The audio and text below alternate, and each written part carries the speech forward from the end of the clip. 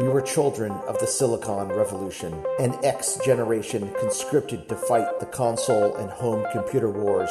A product of an analog 70s childhood, we came of digital age in the 80s, believing we could affect the world 8 bits at a time. Armed with joysticks, full-stroke keyboards, Jolt Cola, and MTV haircuts, we proceeded into the vertical blank. There, we stayed up late at night, devising incantations from D&D rulebooks and beginners' all-purpose symbolic instruction code. Video games were the match, and programming was the fuse, as the infinite possibilities of the digital world exploded into the internet age to come. We are Generation Atari.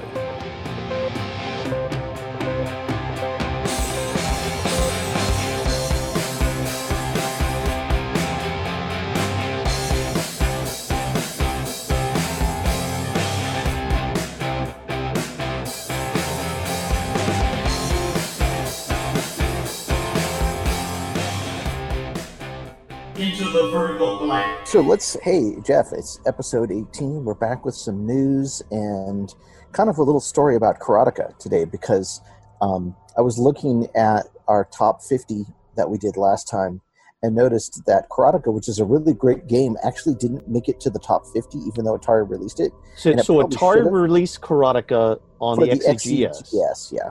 Oh man, that's a big miss right there. Yeah, it's a big miss. But I said it wasn't. It was just what we felt at the time. It wasn't. Sure, but you know what? I'll say that a lot of people gave us good feedback about our top 50 list. People like lists.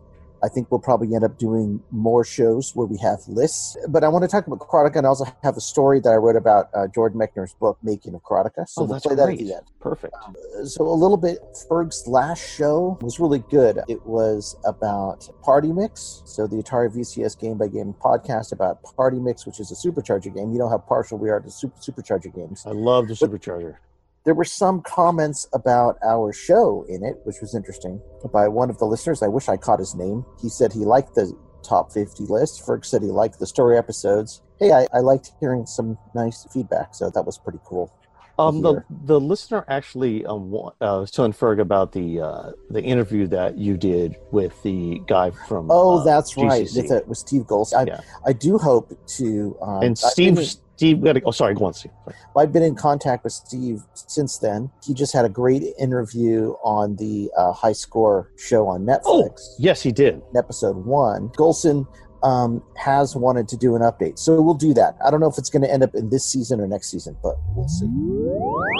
So we've got we've got some feedback. We got some emails over the last couple weeks, and let me go through them really quick. A few I've answered back, and a few I've had time to. So let's go to the most recent one, which was from David Schmidt, and he asked a really good question. He said, "Hey guys, do you know if it's possible to get dual joysticks working on the main version of Food Fight? I've discovered the 700 version on the new Evercade handheld console, and now I'd like to get the arcade version working on my main setup."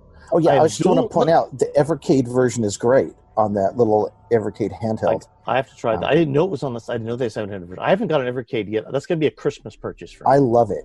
I'm going to buy. I'm an SG. I'm going to buy it myself. I'm going to Evercade and all the cartridges I can for Christmas. I can get it for you for Christmas if you want. Okay, we can think about that. Okay. Anyway, so that's a great idea actually. He said, "I have dual digital joysticks that work great for say Robotron, but Food Fight doesn't work no matter what settings I try." Okay, here's my answer to that. I just tried MAME, 3 different versions of MAME on my RetroPie. And I'm going to answer him in email too, so he doesn't have to listen to this to get it. I could not get the analog joystick to work in MAME. But on the RetroPie, there's another arcade system set up, and I will get it and put it in the show note. That arcade system automatically uses 1 analog joystick because there weren't 2 on Food Fight. There was a fire button, and the analog controller moved your arm, but you didn't have 2. It had a spinner, right? It had a spinner control. It had a sort of a spinner control. But the analog joystick works beautifully on that. So on the RetroPie, there is one. I will get the name. The only reason I don't have the name is because I turned it off too quickly before I came in here. But it's a whole different arcade emulation system that uses MAME ROMs. But it has its own setup. And it does use the analog stick on my Xbox. If you get the name of it, we'll just errata right here.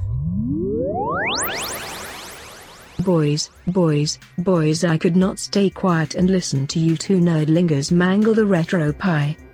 I've been holed up in Blackpool this entire pandemic and I finally got a chance to listen to this drivel you were putting out every couple weeks.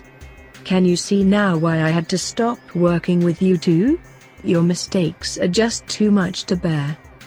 The arcade emulator that will play Food Fight and have the analog stick configured properly is the Project HyperPie arcade emulator. It is simply called arcade and not MAME. They seem to be based on possibly the same source, but the HyperPie team has configured the emulator to be used with more sophisticated cabinets and controllers. There are also versions for desktop PCs and other devices. Okay, back to my sun tanning. Ta-ta. Okay, so that's a good one. Any other emails, Jeff? Yes.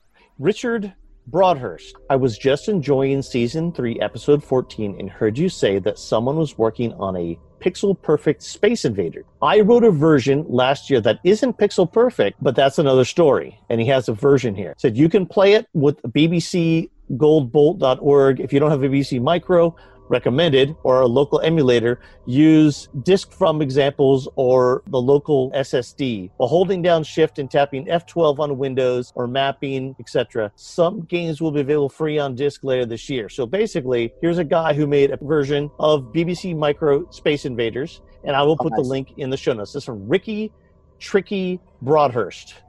Cool. So That's Ricky great. will definitely get that link into our show notes so people can try it out. So Christopher says, it's Chris++. He says, hey fellas, I just listened to your awesome episode about Electronic Games Magazine, and it occurred to me that you might enjoy an interview I managed to secure with the Game Doctor 18 years ago. Damn, it's been that long. And that is at orphanedgames.com/Kunkel. I'll put that in the show notes also. I just remembered a separate thing. My buddy Adam and I attended the World of Atari 1998 convention in Las Vegas. I recorded the keynote lectures delivered by 3 Electronic Games founders.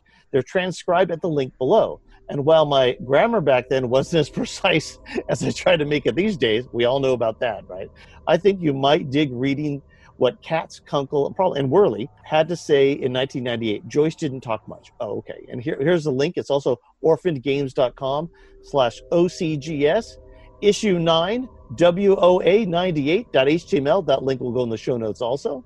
Again, this is just presuming you're interested. We are interested. We are. Plus. That's really cool. I would say that there is not enough journalism about the Electronic Games and the people who created the first real well-known video game magazine, at least in the USA. And I think that Chris doing that is great. We have some interviews of our own with Bill Kunkel and Arnie Katz as well.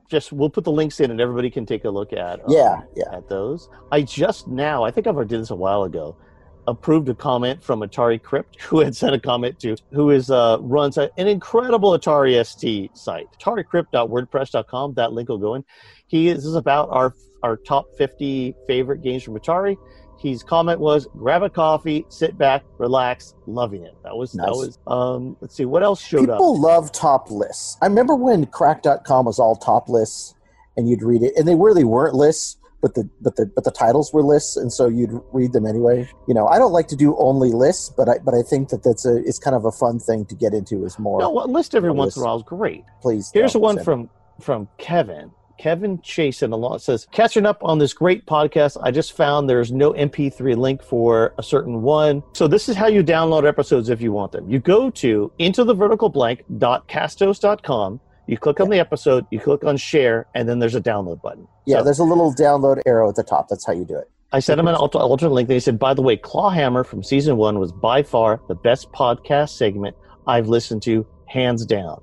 Don't stop what you're doing. I'm sure I'm not the only one who appreciates all the work you put into the podcast. So that was from Kevin People Chase. seem to like that Clawhammer one. I wish I had another story. Well, you have them in you.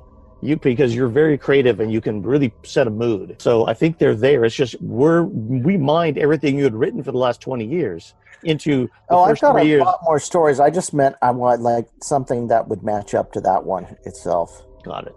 It's tough because it's an absolutely 100% true story that lives in the vertical blank, and it's hard. It's hard to match the thoughts and things that came over that weekend. Right. I mean, Dad unveiled to us things that we'd never heard before, and Exactly. we did things with him we never did before. And, it's sort of like, it's also kind of like a generational story, because he was from the greatest generation. We were Generation X, and he was trying to teach us about hard work and stuff like that. And Well, I'll put it this way. So yesterday, Ryan, my son, who is 15, helped me hang doors properly on an IKEA cabinet, which actually is one of the hardest things you can do in the entire world, because they never close properly. But he helped me hang them, and then I gave him $40 allowance for the last 2 weeks. So it's kind of the same, right? He got to work with the electric screwdriver, and he got to figure out how we hang these properly, and he actually had fun. And so, but there's not enough of that going on in suburbia with my millennial children. Are they even millennials? Well, I'll tell you that. No, not millennials. They're Generation Y or Z or something like that, right? Yeah, I was just redoing the garage because my wife has to teach third grade from the garage now, in the garage virtually, and I redid all my tools. And you helped me go get one of my toolboxes, but I redid all my tools, and that the hammer is still there, front and center. That's awesome. From that tools. So anyway, mine was stolen. That sucks. Matt Larson. Okay. Liked the post about the expansion module. That's Kurt Vendel's XM module. So I think that's the end of the feedback for the last couple of months. Lots of good stuff, though. Thank you.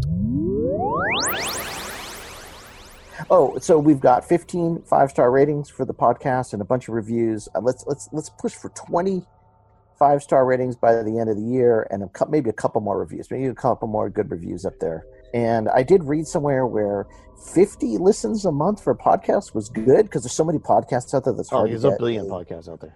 And we have multiple times that. So I'm actually kind of satisfied that we're starting to reach an audience of people who are interested and care about this type of thing. Yeah. Which is cool. So, sometimes I get a little I was like, oh, there should be more people. Then I'm like, why? Why?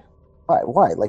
We're reaching a good set of quality people that really want to hear the type of stuff that we're doing and want to join in and send emails and stuff like that and be part of what's going on. So I think it's really cool and very satisfying. So let's just keep it up. Anyway, so some Atari news, modern Atari. Apparently Atari Coin is going on sale soon. There's affiliate links for it where I guess you get some money for selling it.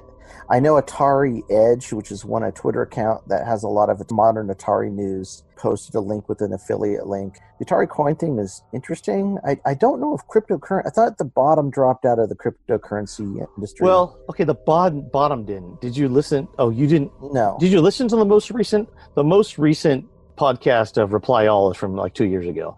But Bitcoin was worth a Bitcoin that was purchased for $8, 15 years ago or whatever, 10 years ago, is now worth $16,000. So the bottom may have fallen out, but Bitcoin's still around. Now, it turns out that it's not nearly as transparent about who does things as blockchain would like, because there's Bitcoin hunters out there who can figure out who did what and you don't mean transparent. You mean it's not as secure. Hidden, not as hidden. It's secure. It's just not as hidden. They can figure out what happened. Not that it matters, but So yeah, I thought that maybe this is kind of late to the game for a digital currency. So Atari Coin. I mean, I'm obviously not going to invest in it or anything.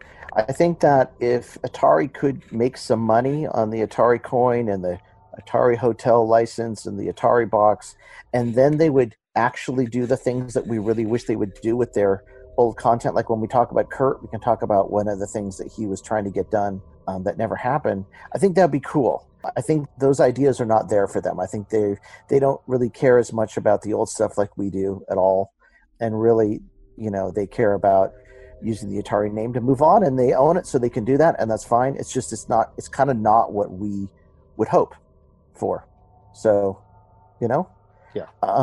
I wish someone would they would sell off the Atari Classic label or something, and then let someone just run with that, and then they can do whatever they want with the new thing, and someone else could actually mine the classics and do it right. But so apparently the Atari box is coming out November 20th. Really? So I have some questions. So AntStream apparently, which is a streaming platform from the UK that streams like Amiga games and some other like British computer games. It's right up our alley, Jeff. No ST games yet that I can find, but AntStream supposedly has a deal with Atari to have more different games than supposedly are on Atari Vault, but there hasn't been a lot of news about that. So I'd like to understand exactly what AntStream's going to have. It's a pretty cool service itself. I played a bunch of games on it. It's fun. You get high scores and all sorts of stuff that go along with streaming your old computer games. There's also some like Sega stuff and some other platforms. I mean, just because it's Atari, they should have a wide range of ST games, but I don't mind playing the Amiga versions, so that's okay. But I mean, it's an Atari thing. Atari should not be putting anything up that does not celebrate all of their platforms, right? Like, I just think that they need to, if they're going to use AntStream, they need to get a bunch of ST games out there, especially early ones that didn't make it to the Amiga. Well, I like I don't mind Amiga games, but I mean, a lot of nostalgia is nuances. Yeah, of course. A lot of it has to do with sounds and speeds of graphics and things like that, and that that's lost when it's not the same platform. Of course. So they also licensed 15 titles to Intellivision for the Amico. That's really cool. I still want to find out if those games are going to find their way back to the VCS. That'd be cool. You mean the Amico exclusives? Like the versions of them? Yeah, because obviously they're done probably with Unity or something that you could probably port into other platforms. It would be great. The other thing is, so Missile Command Recharge and Palm Quest are supposed to be on the VCS. That's actually good news. Those are pretty cool games. What about their Atari? What about your question to them about the Atari Vault? No, they never answer. Whenever there's a guy on Twitter who will come out and defend the Atari Coin, Atari VCS box, all this stuff. But whenever you actually ask them any questions about the platforms, it's like mum's the word. But I did hear that Missile Command Recharge and Palm Quest are supposed to be on the platform. But the 150 game Atari Vault, we don't know yet. And that's one that includes actual 5200 games, which are very much Atari 800 versions of games. Right. The thing is that Palm Quest is supposed to be there. I did see that Palm Quest was made by Game Maker. Made with Game Maker. Sorry, not with. Oh, wow. That's interesting to me. Okay, if you remember the Gobbler, which is a hat that was one of the worst products ever made. We'll put another picture up of it in like season 2, which is a hat that kind of had a weird mustachioed Pac-Man on the front. Yeah, it was weird. Anyway, I do think that if Atari would make a speaker hat out of that, I'd be all over it. Like, I would buy that. Well, Bluetooth, like a Gobbler hat? Yeah, it's a Bluetooth Gobbler speaker hat. I'd buy that. So, okay, Evercade has a couple Lynx carts coming out. They're pre-order now. They look great. One is I think they're all the first-party Atari games, and one is all the Epyx games. Oh, cool. And I'd like to see one that's all the Atari games too. But tell me about FujiNet. I went to go buy a FujiNet, and it's sold out. So FujiNet because I've had so many problems with my Atari STEs lately, I haven't been able to get to FujiNet. So my Atari ST, my 4 meg Atari STE, its sound went out. Both digital. So there's a sound mixer chip on it that wasn't working. So I ordered a relatively cheap Atari ST from the UK that it said the floppy drive wasn't working, and I was hoping that it would work, but it doesn't work with any floppy drives or any drives. So I tried to cannibalize it for parts to fix together Atari STE. Now I have 2 broken Atari STEs. Anyway, so instead of installing FujiNet and playing with it, I did that. So I broke 2 STEs. But FujiNet has an SD card, and it allows you to hook up to the internet your Atari computer. I have it sitting right here in a box, and I'm getting ready to test it out today probably because I can. But I got to go and read all the instructions because it's really cool. And I think it cost me about $65 to get it. And I also have the interview with Thomas Cherryholmes coming up. I started editing that, but we wanted to get this out first. So our next episode will be all about FujiNet, and I will have tested FujiNet by the time we get that interview out. So I'll have a little segment on playing with it too. Cool. So there were a couple really cool VCS homebrews I saw. Robotron, maybe we talked about that before, but Xevious is coming out, or Xevious. Well, I call it whatever. Xevious looks incredible. Yeah, it does. It's the 30 frames a second swapped out, 30-30 method, but I guess that's a pretty viable method to make games. Well, when you play them on a VCS or on emulation, they work great. They look great. Yeah. If you try and stop and take a picture, you're only going to get one of the frames, and so you're not going to get everything on the screen. But I think what they discovered is basically a method of how the VCS could have gone further, it took a while. It took some time to discover it, because you probably maybe couldn't even do it without, until now, or couldn't figure it out. But it's pretty cool. I don't know. Maybe David Crane figured that out a long time ago. No idea. I don't know what technology they're using. I wish we could get an interview with one of them to find out. But I think they're using an extra chip, I'm guessing, that lets it split the frames. And so basically you have almost like having two VCSs running at the same time. Yeah, they could have an onboard chip. I wonder. So let's talk really quick about Curt Vendel, because we just got a great interview with him a couple of months ago, 2-parter. It was almost a 3-parter, and Curt passed away last Sunday. Yeah, it was incredibly sad. Curt was a pioneer in all things Atari. He used to go dumpster dive when he was a teenager, get all the stuff. He runs, or currently ran, the Atari Museum.com, which is just an incredible resource where I know lately you've been going and not cannibalizing, but you've been going and finding great links. stuff. Yeah, I wasn't taking his pictures or anything. I was just linking off to his stuff there. No, yeah, you're doing some great links to his stuff. I thought it was fun. I was doing a little bit of research on Atari Vaporware. I think we should do an episode about it as well later. Yeah. There's so many great things there, and Curt was working really hard on a bunch of projects. He was working, unfortunately, his choice was to work on the 7800, which is one of the most difficult hardware pieces to work on. Well, and I think there's a reason for that. I think he, like us, thought that it was a missed opportunity and wanted to fix it. And there's a part of Atari fandom that's actually not just saluting the past, but wanting to fix it. To fix Atari, right? We want to fix Atari. That's kind of like homebrew is a little bit that way, especially with the 700. It's like what if, and 7800 homebrews, right? 700 and 2600 homebrews are like what if. These machines could have done it, and it's a little bit like what I'm trying to do with my STE game, and you're trying to do with your 7800 one. Is like what if?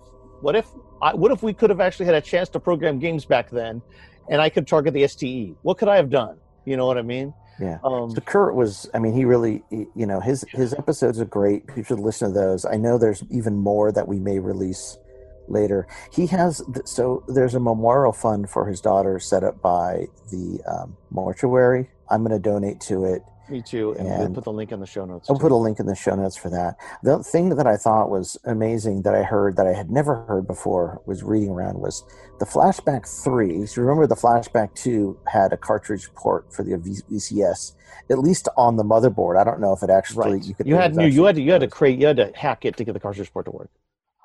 Apparently the Flashback 3 Curt was talking to Atari about the fact that they owned all the 8-bit computer stuff. And they were going to make an 8-bit compatible Flashback 3 with all the games, the APX stuff, Caverns of Mars, all those great 8-bit games that were way better than, probably 5200 support as well, but I don't know. That would have been incredible, right? Curt trying to fix, something that Atari couldn't fix themselves. I don't know. I mean, it would have been great. Then I remember here's a little Curt story. You and I went to E3 here in Los Angeles. I think it was 2004 or 5 or something like that. And we went to, at the first time I'd ever seen at games. And we went to their thing, and there was a Flashback Atari VCS. And the next day, we'd been working with Curt and Marty trying to maybe do a couple Flash games for Atari. Well, this was maybe earlier than that. But anyway, we'd been working with them a little bit, and I emailed Curt, and I said, "Do you know about this?" And he emailed back. He's all, "I know all about it." He was so pissed off that Flashback 3 was coming out by At Games, and it wasn't his design. Oh yeah, that sucks. So Curt being gone is it's just a huge loss. It's a huge loss. The interview we did with him, it was so good, and I couldn't wait. And he had, after we did that, he friended me back on Facebook again and on Twitter, and I felt like he was coming back. Yeah, really, really, really huge loss. Huge loss for us, just because he was gonna bring the 700 back. So many cool things that were in his head that he was gonna do. So I know that Marty is going to pick up some of that and help with it, but that's a difficult job for Marty's going to find someone to do it. Yeah. Kurt was working with someone else to get that done. So Kurt was doing the hardware, and someone else was doing the software for it. And that's the BIOS, and making the BIOS have like interesting, cool stuff in it. If the hardware works and it's just software that needs to be done, the XM could be done. But it probably needs a few hardware tweaks to get it to work with all the beta testers out there, because of all the 7,000 different versions of the 7800. Sure, the 7800 is a difficult thing to make stuff run. Hey. It's 1,000,000,000 degrees outside, and my wife got me a cookies and cream ice blended something or other from Starbucks. So nice job. We're making ribs today. I don't know how that's going to go over with the heat, but it'll be great. So let's talk about programming a little bit, because we've both been working on programming. Let's talk about programming, Steve. So I started a new game called Number Crusher. Yes, we've seen the video. It was called Number Muncher, and then someone told me that there was a Apple game called Number Munchers. I didn't want to mess with anyone's nostalgia, so I changed the name to Number Crusher, which actually is closer to what it is. So this is in the vein of what we're talking about things that Atari never did. I was thinking, what's the first Atari VCS game we ever played? And I realized when I was thinking about it, because I was writing a story about that for the podcast, that it probably was Street Racer.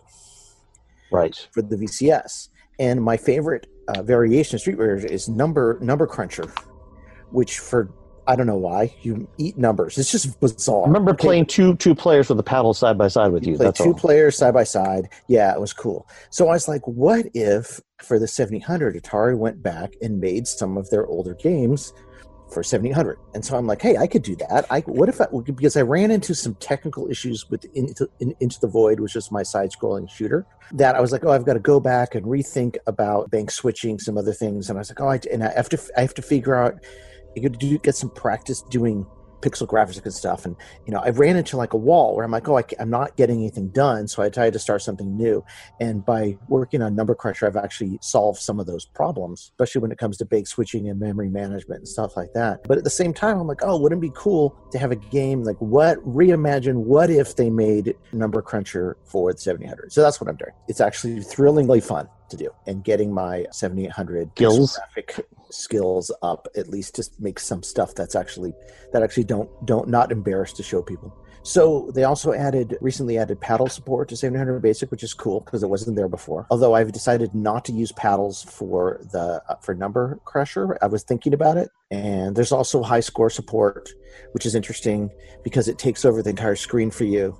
So you have to like capture the fire button and stuff on. It's very interesting implementation. The other thing I want to say is, so Revenge, the guy, I think he works on 700 Basic, and I think he also builds Atari. Yes, he does. They stay in concert completely. Yeah, the Atari Dev Studio for 700 is awesome.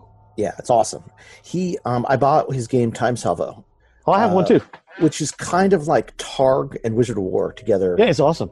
It's awesome. Yeah, it's awesome. I looked at it and I was like, wow, this is. There is a game for the Atari 8-bit and the Commodore 64 that it's sort of like, but this is better. So the other thing is 8bitworkshop.com. Stephen Hugg over there. I'm waiting for whatever new books he wants to write about it.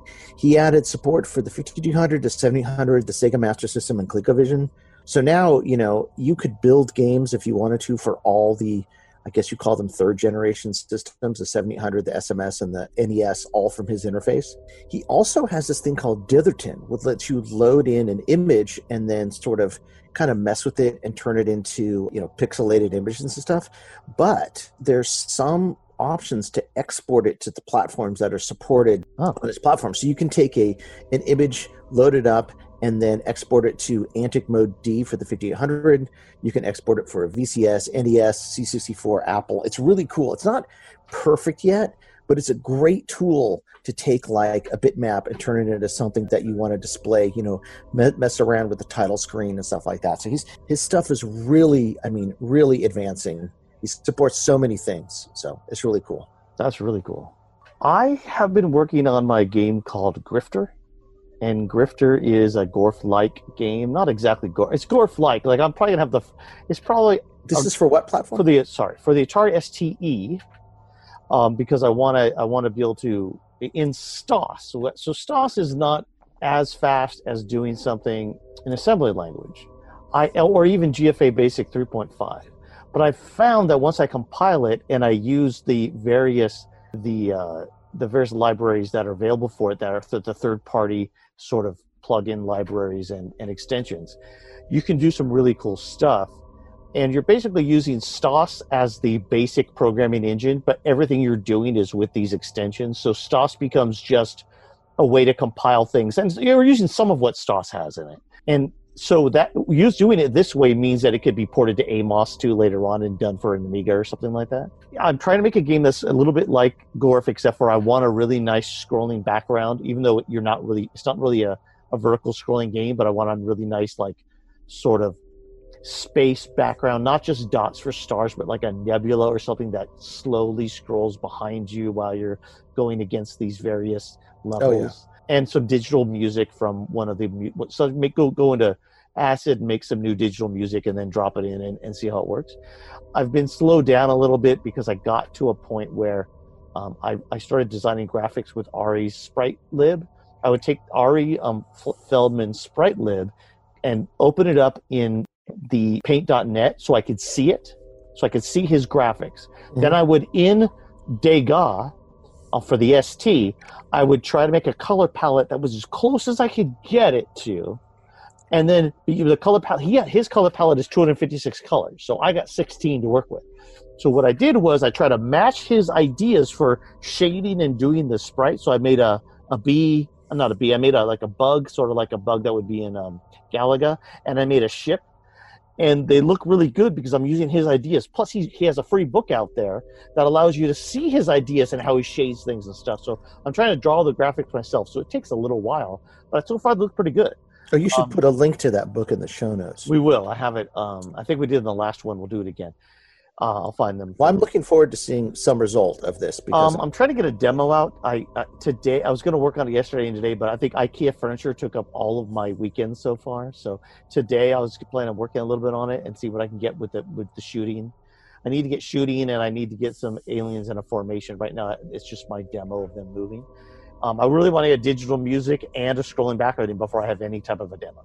Got it. Totally understand. I want to have everything in there and have it running at a really nice frame rate. So it means I got to optimize the basic and stuff like that. So totally understand. And get it compiled. So let's move on to the feature of this episode, which is really it's based on the fact that it's a mini feature, of this in between our episode.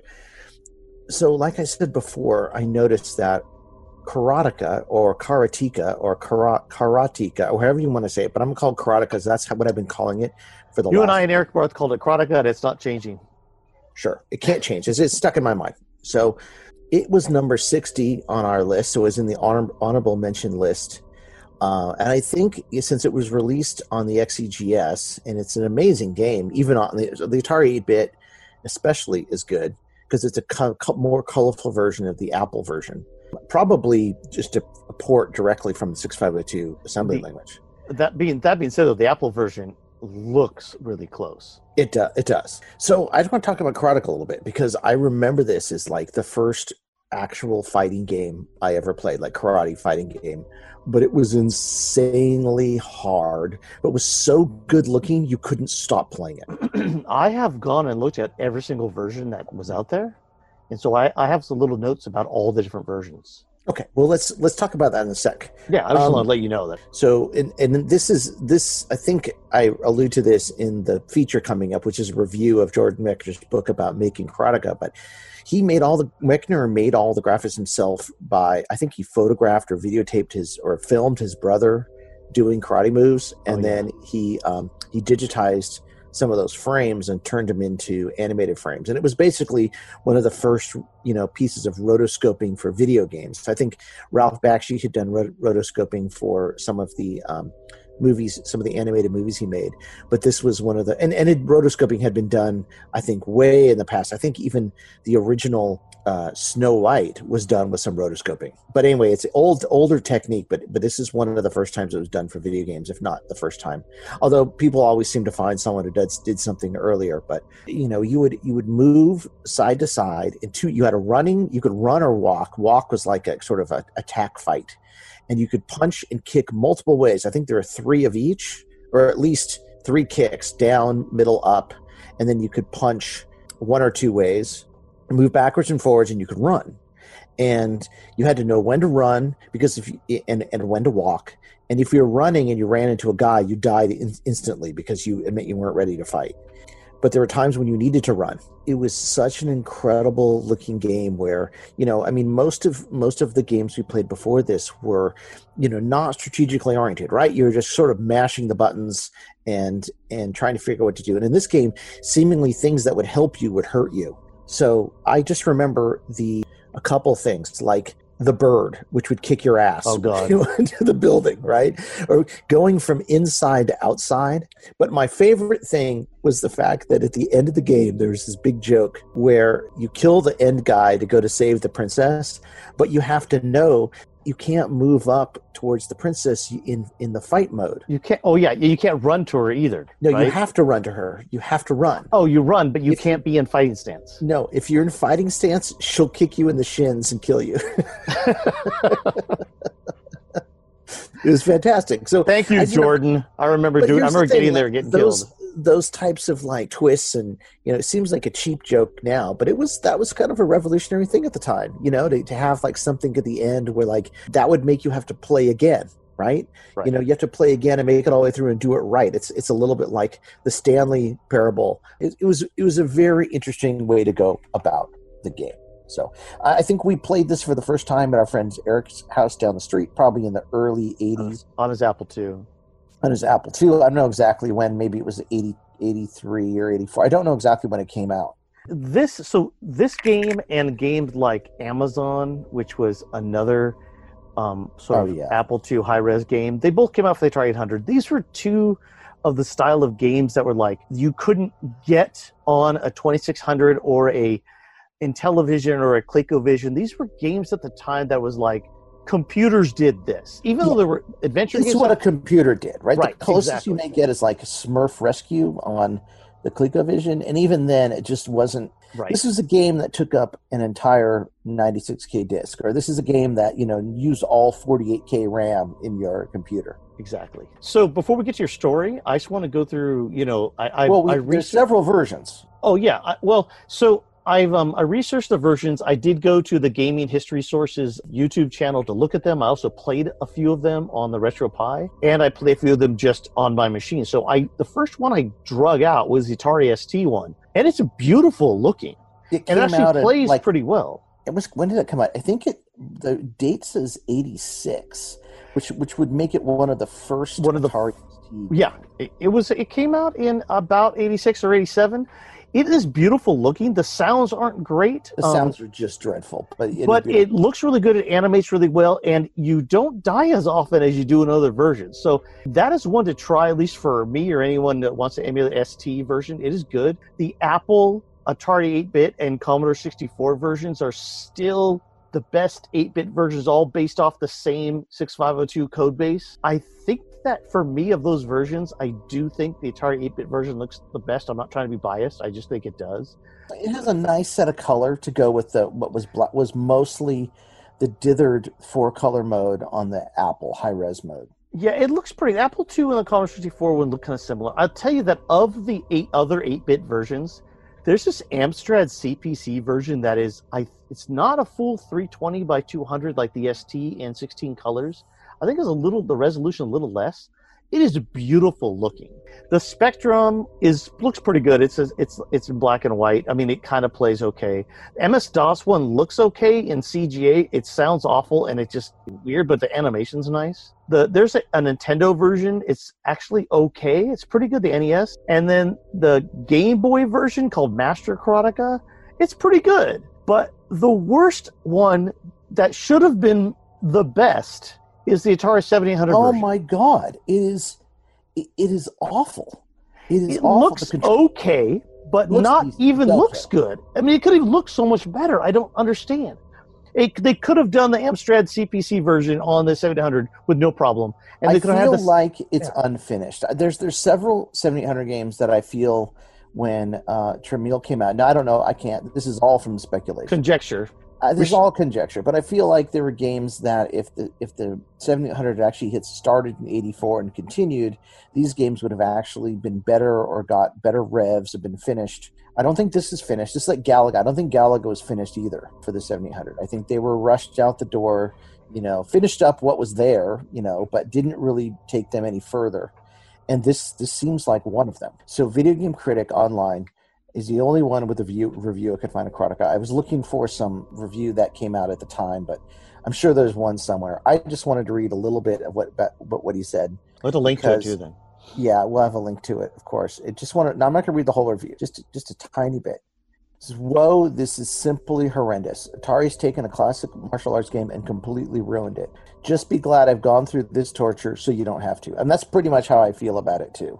It's the one game you look at 700 and go, why? Like, why? This is obviously not finished. Okay, so let me read you his review of the Atari 8-bit version. Okay. Okay. That one got an F, right? Yeah, it's an F. This gets an A-, and this is the difference. It says, before the NES unleashed a deluge of ninja games on us, there was Karateka, a stylish title that treated martial arts with the reverence it deserves. I remember watching the kids in high school play this on the Apple II in the computer lab and not letting me have a chance. Yeah, we all had problems like that. May those heartless bastards burn in hell. With mind-blowing graphics and a cinematic flair, Karateka was far ahead of its time. The Atari 8-bit version is an A-. I gave it an A+, but it's fine. I was looking for the 700 one to be an A+. Like, with the capabilities of this machine, they should have been able to make, like, fast action, all this stuff. It is a dog. Yeah, it is. It's a dog in comparison. And that's one reason why when we were thinking about Karateka, in terms of the list, I didn't necessarily think about the XEGS version. I was thinking about the 700 version. And so, and I thought about the 8-bit version, but I put it higher than you. And the reason why I got number 60 is you were not thinking about it. That's because the 7800 version sort of brings it down a little bit. So, right. Anyway, up next is my book review of Jordan Mechner's Making of Karateka. So let's do that.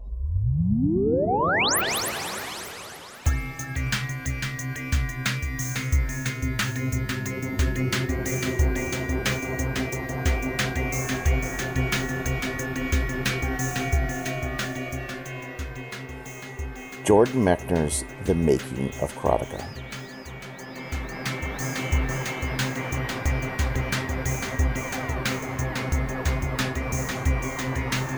I've always been a huge fan of Jordan Mechner's Karateka. Released in 1984, it was one of the major games that bridged the gap between the pure arcade contest of the golden age of Atari and the richer storytelling of the Nintendo age. Written for the Apple II, the game became a #1 hit, was released on every platform available at the time, and has since been re-released on iOS, Android, plus reimagined on Xbox Live Arcade and the PlayStation Network. While I always found the game fairly difficult, I loved the cinematics, the animation, the challenge the game offered. It was head and shoulders, plus a second head and shoulders, above nearly any game of the type I played at the time, and is one of the true classics from that golden age era. Since the game was released by Broderbund, a well-known game company, I was never especially curious about how it was made, how it was programmed, or the story behind its creation. At the time, I was 14 years old, an aspiring game programmer myself. I love reading stories about people who made their own games, put them in baggies, and sold them to computer stores all by themselves. I was just getting started writing public domain games in BASIC for my Atari 800 and uploading them to BBS systems as a manner of distribution, pretty much as indie as you could get. I could not be bothered with the origins of a game from a major company like Broderbund. Since it came from a big software house, I just figured Karateka was one of a slate of light games Broderbund had in their production pipeline. Also, I knew the game was made for Apple II and Commodore 64 first. Since I was an Atari fan through and through, it was difficult for me to get my head around the fact that this amazing game was not an Atari first product. Eventually, it was released for the Atari 7800, Atari 800, and the Atari ST, but I don't think I could ever forgive the fact that it was written for Apple and Commodore first. That's the hell of being a long-time Atari fan.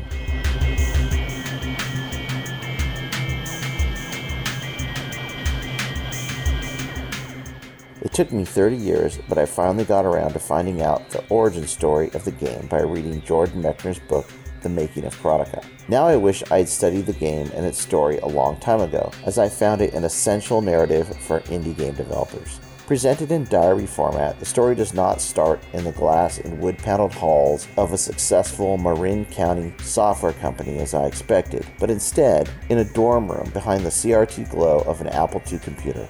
Similar to my own bedroom behind this TV glow of an Atari computer. Jordan Mechner was a college student at Yale in 1982, trying his hand at writing computer games in assembly language for the Apple II. Since this is purportedly Mechner's diary, and there's no reason to disbelieve him, we don't get a full backstory of how he got to this point in his life.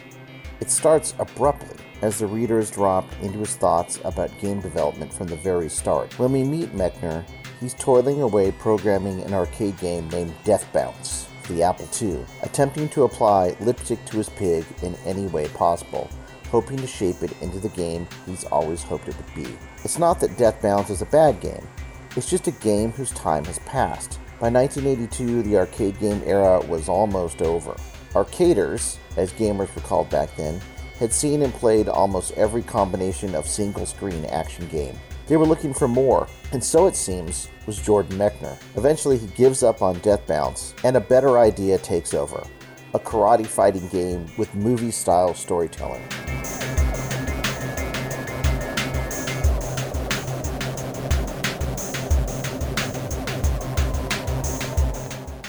From the very beginning of the story, I was struck by the universality of Mechner's plight. I don't want to give away too much of it, but the ending is never in doubt. Anyone who knows the history of computer games knows that Karateka was an institution in the 80s. It was the type of game that computer owners booted up to make their game console-owning friends green with envy. However, Mechner's journey is the real star of the show here, and there are tons of great lessons within the text for indie game developers. I personally took away a lot of inspiration and validation of my own experiences. Mechner's Death Bounce story is a great example. He put so much work into the game, but eventually cuts his losses with it and puts it aside for good. Any game developer that has a stack of unfinished ideas on their hard drive will instantly recognize this experience. Mechner is obviously a smart and artistic guy with the advantage of attending an Ivy League school, but even for him, Karateka becomes quite an achievement. The way he describes using every resource at his disposal to create gameplay, graphics, and sounds for Karateka is inspiring and not unlike the methods that many successful one or two person game shops employ today.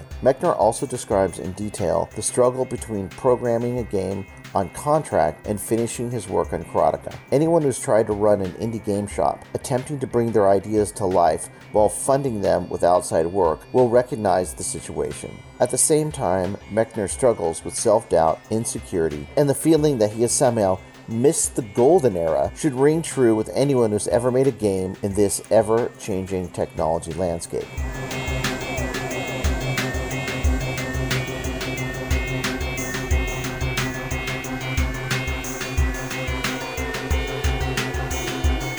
Eventually, Mechner does join up with the big game company Broderbund after many months of working on his own. But even that experience mirrors the modern world. The in-house programmers Mechner meets at Broderbund feel overworked and unappreciated. Everyone seems to be looking for a way out and a chance to make it on their own. However, Mechner loves the camaraderie of making games with a team and nicely juxtaposes his life as a dorm room coder to his life meeting fellow developers and coming out of his shell while trying to finish Karateka at Broderbund. Karateka is not a game game made overnight. And this is another great lesson for indie game developers in the mobile digital age. At first, Mechner believes it will take just a few months to develop, but as he gets further and further into the project, he realizes just how much work is involved in creating such an epic contest. If he produced only the basic karate game he planned at the outset and then sold it to a publisher, he would have made a little money, but the game could, and probably would, have been easily copied by other programmers and made for other systems. Instead, he poured 2 years of hard work into a game that was so advanced for the time in every possible way, it was almost impossible to clone without great effort. While the story is more than 30 years old, the parallels in the making of Karateka to developing indie game today are almost uncanny. For me, reading it was an experience of universal truth, validation, and exhilaration at the unfolding story of Mechner's struggle and success. Technology always changes. Platforms rise and fall. Companies go in and out of business. However, the drive of a single person with a unique vision is at the heart of making great games. Reading about Jordan Mechner's struggle to bring Karateka to life is at once both inspirational and cathartic. It should be required reading for any developer currently toiling in the modern game industry.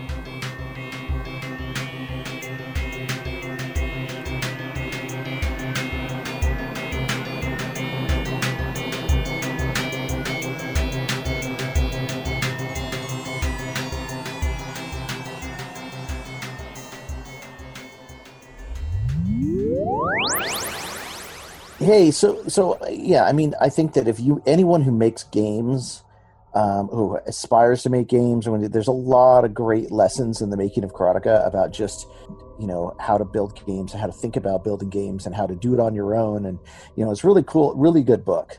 I remember downloading one of the first things I downloaded to my Kindle like years ago, maybe 10 years ago, was that book. And I remember reading it. I was so enthralled with his story of having to go move into Broderbund, and the way it worked and all the work that went into it. He even mentions a little bit about the Atari version. I think it really was the Atari. Oh, actually, in the Prince of Persia book, he mentions that there's an Atari ST version being made. He doesn't mention a lot about any versions other than the Apple, because those are the ones he personally. That's what he programmed. Yeah, that's his thing. Yeah, the Apple Macintosh and the Apple IIe and the Apple like you alluded to, he has another book called The Making of Prince of Persia, which is really good as well. So the books are in diary format, and then he has, embellished in places where he knows that the information was thin and he remembers about it. But they're really good. I don't think they're super popular. They should be. They should be. And I think that, people should, if you're interested in 80s games or developing, games for 8-bit platforms, or how people did it back in the day for, on your own and with working for a company like Broderbund, but under a contract. It's just really, really, really great insight into that time in making games. So now it is pronounced Broderbund, but I like Broderbund because that's what we said back in the day. Yeah, all of us, this era is us, since you can tell that this is what I read somewhere. Someone said, if someone mispronounces something, give them a break, because they learn the word by reading it. Right. We learned all of our words by reading them in magazines. We had no community, really. We read stuff in our computer magazines. That's why and video game magazines. That's why it's Karateka instead of Karateka. That's why it's Broderbund instead of Broderbund. Whatever. It doesn't really bother me at all. I have to keep saying it the way I remember it. So I didn't even know what a synapse was back then, so I don't even know what I called synapse. You called it snappies. I may have called it snappy because of my dyslexia, right? Yeah. But then later on I figured out it was synapse. Took a little while though. Yeah, that's right. So on that note, this is a good episode, Steve. Thanks for I liked it. So and I loved your review and everything. I'm glad we got together to do this. The next episode, Steve, is going to be the Thomas Cherry Holmes interview. Nice. And I'm hope to have my FujiNet all hooked up to my Atari 800 XL. And working with it and trying to pull software directly off my PC through the internet, through the Wi-Fi, and to test other things too. It has an SD card slot too, so I'm going to test it out and see how it works. I may do a video or not. I haven't put any videos up in a while. I spent all my spare time breaking 2 Atari STEs. Yeah. So stop it.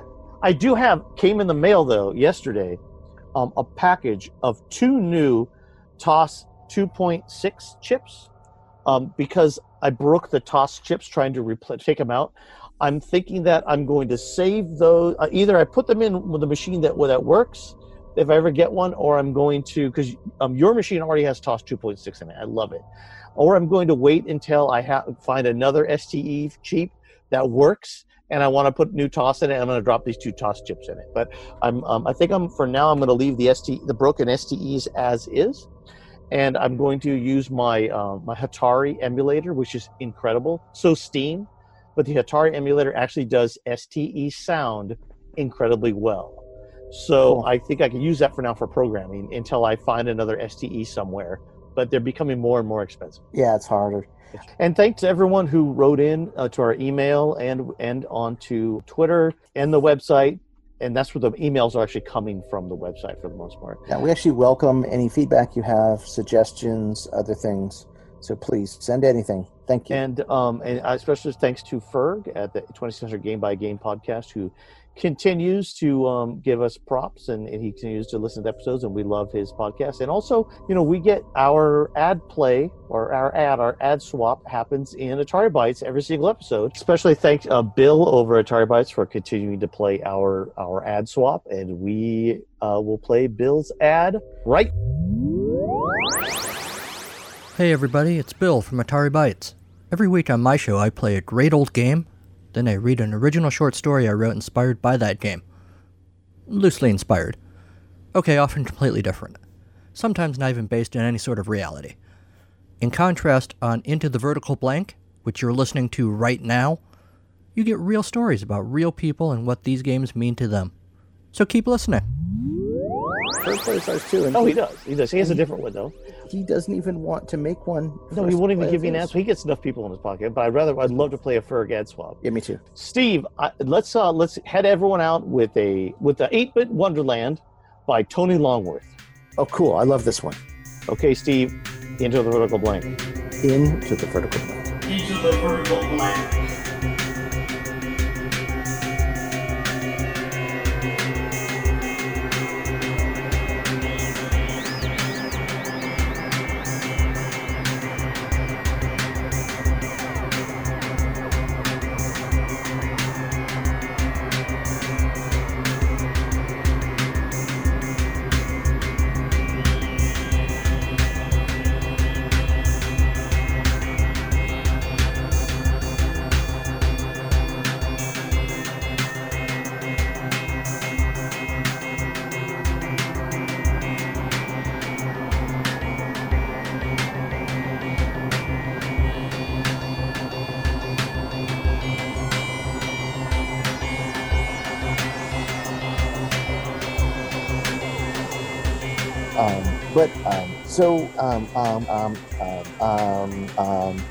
I beat that with it.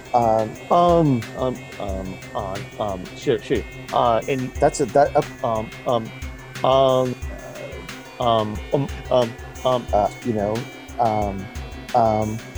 I don't. Demagistris.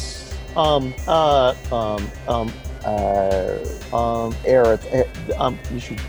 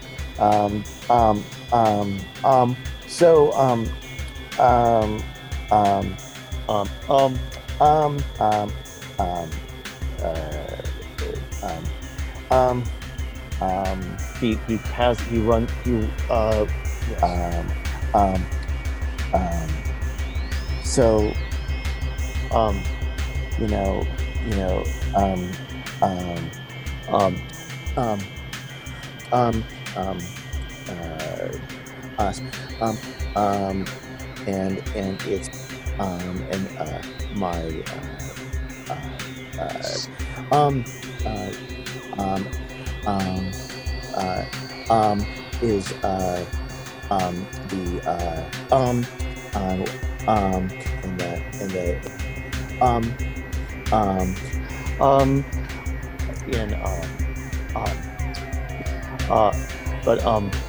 this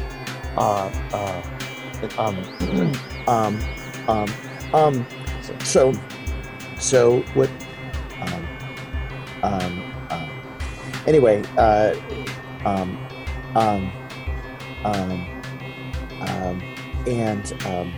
and it was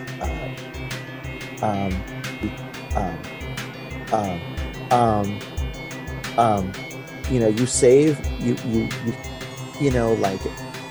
but in a single game form or like it's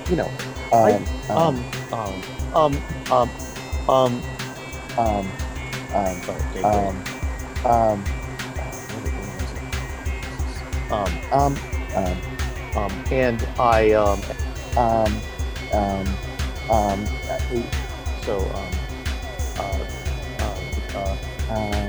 anyway, well, we're gonna,